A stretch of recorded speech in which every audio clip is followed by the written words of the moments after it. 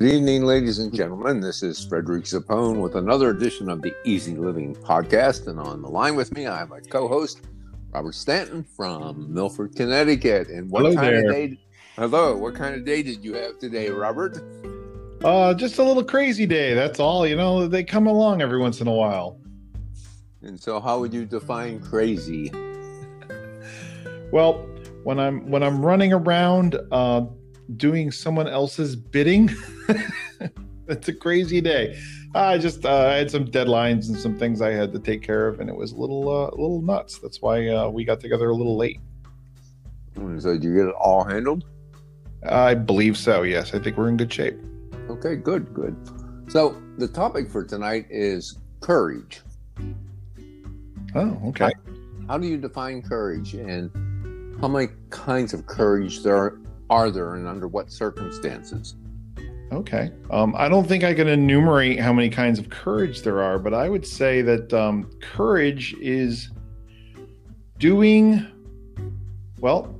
would be doing what needs to be done regardless of the external circumstances. That would be my immediate definition of it. And have you been courageous in your life? I think I have. Not always, by all means. I'm sure there's some times that I've hunkered down and hid behind a pillow or something. But I try to live my life, as courageous as I need to be. Let's put it that way. I'm sure there's definitely forms of courage that sometimes formulated with liquid courage that don't actually need to happen. In other words, you're being courageous for no good reason. The end point is not a good one. So I think for the most part, being courageous for the right reasons to get to the right ends, or what you consider to be the right ends, would be the best form, if you will, of courage. So so let's talk about courage in this context for a second.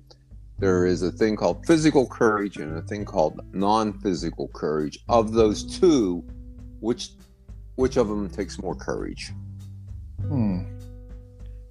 I guess it depends on who you are.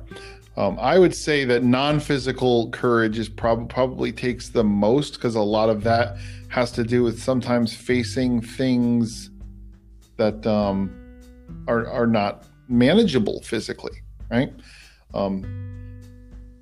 Like tackling your inner demons, if you will. If you have a problem, if you had a drug problem or something like that, and overcame it, you had an enormous amount of courage that very few were able to see on the outside.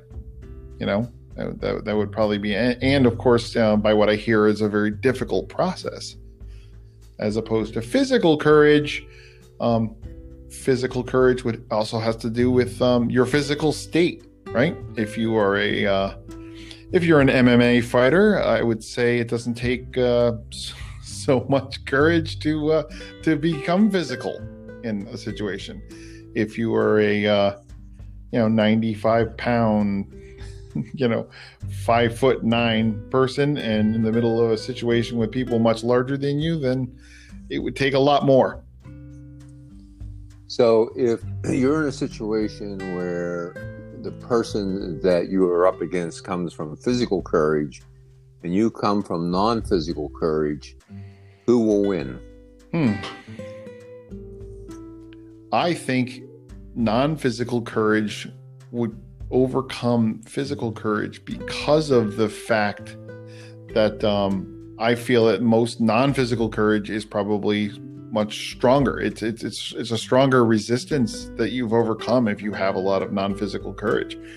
Part of your non-physical courage that would rub off into a situation like this with someone that does have physical courage is you would become courageous just because of the fact that you're almost conditioned to it. You've done the tough stuff, and this doesn't seem like it's so tough. I think if you've taken a beating mentally, if you will, or non-physically in a way, taking a beating physically is like a vacation. Okay. So, does it take courage to point a gun at a person and threaten to kill them if they don't give you what you want? No, I don't. I actually don't think so. I mean, so what do you think it takes for a person to point a gun at a person and ask them for something they want? If it's not courage, what is it that makes them do that? Well, I think it's a need. It could be desperation. It could be it could be just, I guess criminal intent, if you will. But I would say, if you're taking a gun, you're basically trying to manipulate a person using a tool to threaten them. As a person, the person that's actually holding the gun as a person is probably not, it probably doesn't have the mental fortitude, to deal with something on their own, and they're using a tool to extend their influence to someone else. So is a person using the gun as a tool of courage? No, absolutely not. Not in my opinion. I don't think that's a courageous move at all. But would they think it's a courageous move? In other words, they're using a gun to get what they want because they can't get it without the gun. Yeah, I still don't see that as a courageous move. I could see the person, now of course, everything's situation dependent. I could see a person defending their family or their home in a situation where someone had broken in, and that actually is, pointing a gun at someone to get what you want. You want them to leave. You want them to stop. They're the aggressor in that particular, the person having the gun pointed at them is the aggressor in that particular, at that particular time. So I would say at that point, it would be, I can't say it's a courageous move as much as it's, once again, it's a move of desperation. It's a, the gun is a tool of influence over distance, right? When talking won't do. Okay. So if I so I'm going to read a definition to you of courage and tell me if you agree or disagree. Courage is the quality of mind or spirit that enables a person to face difficulty, danger, pain, etc. without fear. Would you agree or disagree? I would agree. I would agree with that. So, if you face a situation and you're afraid, are you not still courageous? Yes. So, yeah, you are being courageous if you're in a situation that's fearful, and right, and you're doing something about it, not running in fear. I guess there's certainly a level of courage by that definition, and that brings me back to the home invasion. right. Where someone has broken into your home and you're trying to get them out, and you pull the gun on them, and I guess there's a level of courage there because you're in a fearful situation and you're facing it as opposed to running away from it. But depending on the circumstances, maybe you could run away from it. Maybe you couldn't. You had no choice. That was the only tool at your disposal. So it's tough to judge unless it's it's a situational thing. But, so what would the difference be, if any, between being brave versus being courageous?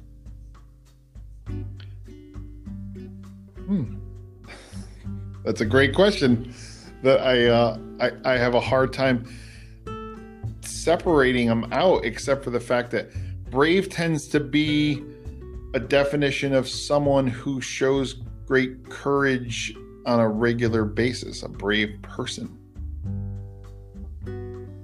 Okay. So I'm almost saying, I'm saying that they're very close to being the same thing, but I think brave and bravery is kind of a way of defining a person who actually is very courageous more often than not, like a firefighter, right? A Right. firefighter is courageous because he's going into a blazing building to get, someone out or someone's animal out sometimes. And he's considered a brave person. So I think bravery is almost almost a defining term of a courageous person. So if you run away from a situation, are you ever being brave or courageous? If you run away from a situation, are you being brave or courageous? Once again, trying to think of a situation so I can actually identify that. Well, going with courageous depends on what the consequences of running are versus the consequences of facing it. And what's the end goal? If this is a case once again of our home invader, running away is not necessarily courageous, but it's it's just a gut instinct, if you will. But does it not take courage to run away from something also that's fearful? I mean, if you're in a fearful situation where whether your choices are to face it or to run from it, you can go either way with it. Does it not take courage in both cases, either to face it head on or to run from it? Because if you, in that kind of case, again, going back to home invasion, there's a good chance they're going to run after you. So in either case, I would think that you're being courageous either way in that kind of context or that kind of situation. Yeah, that's a possibility. But I think your courage or your bravery would be higher if you're actually facing the situation. And that's a personal opinion over anything else. Okay. So in a situation where, let's say a home invasion, again, we'll stay with that example. You're facing a guy who has a gun, who wants what you want, who wants what you have, and you face him down without a gun. In other words, you have the courage or the fortitude to talk him out of using the gun to get what he wants and to talk him out of taking from you what he wants. There are cases that I've read where people have successfully done this. I would imagine that would be another level of courage or bravery that most of us have not participated in. Absolutely. And a very high level of charisma. Okay. Yeah, I guess so. That would be your tool of choice, right? Like someone breaks into your home, especially if they're armed, and you're going to talk them down. That is courageous and charismatic if you're successful. I've always thought, I've never had to face that and hope I never do. But I always thought, I think we mentally prepare for different things that might possibly happen. Not that we would want them, but, just like what would happen if. And one of the things in two areas I've always thought of this is like, if I was faced with somebody that was pointing a gun at me and trying to rob my home, I would immediately go into my insanity act. I would start making really insane sounds and acting like a nut job, because I really think that would throw the person off their case. Have you ever thought about what you would do in that situation? Of course, I think you're a gun owner, so you would probably pull a gun on the guy. Yeah, I'm guessing. It is kind of strange that I'm here in Connecticut, where you would call us a very liberal state, where guns are not a big thing, and then you're down in Texas. Right. and we're talking about the guns up here. Well, the one thing about a gun is it's a tool, and tools get misplaced. Tools are not in the right place at the right time. Tools are not always available to you, So, and I can honestly say that, I have not thought of that situation. Right. Maybe because I don't want to bring it in. Well, I mean, that certainly can be part of it. I mean, I think those kind of things cross our mind, like what would you do if you won $1 million, or, what would you do? I mean, just, they spontaneously cross your mind from time to time. I'm not ever given a whole lot of thought. But in your case, in the business you're in, I would pretty much guess that you have pretty substantial electronic surveillance equipment that it keeps you safe. Is that true? I do. Yes, absolutely. Yeah. And that's the business. So, yeah. And I would think that would probably be the best option is to preventive medicine. It's to prevent the problem from happening in the first place. So correct. And I'm always amazed every so often you hear a celebrity that somebody easily broke into their home. How is that possible when they have all this security and all these people? Well, you know something? Having been close to some celebrities and some affluent people, I've realized that they are just so used to everyone around them fawning over them or loving them and just, and being friendly with them, that over time their carefulness goes away and doors get unlocked and security systems don't get used. I'll tell you right now, some of my more affluent clients I can see never arm their alarms. So it's a case where they actually have them, they just don't use them. I guess right. You're saying, yeah, right, exactly. And I think it's because of either a false or a more or less true sense of security. We've always got people around. Everyone who's ever come to see me is always here to see me and happy to see me, and not here to to overtly take something from me. And I think that kind of becomes, kind of like the story of their lives, if you will, and they don't expect it, So I think that's how, things like that happen, in my opinion. Well, I think originally, when there were alarm systems, you could not set them remotely. Now you can set alarm systems remotely now. Is that true? There should be apps for it, I guess. Yeah, absolutely. So the reasons for not setting the alarm, I would think, are a lapse in consciousness than anything else. I mean, it just makes sense if you have an alarm system, if you're somebody that, because you have wealth or you're standing in the community, could be vulnerable, it would only make sense.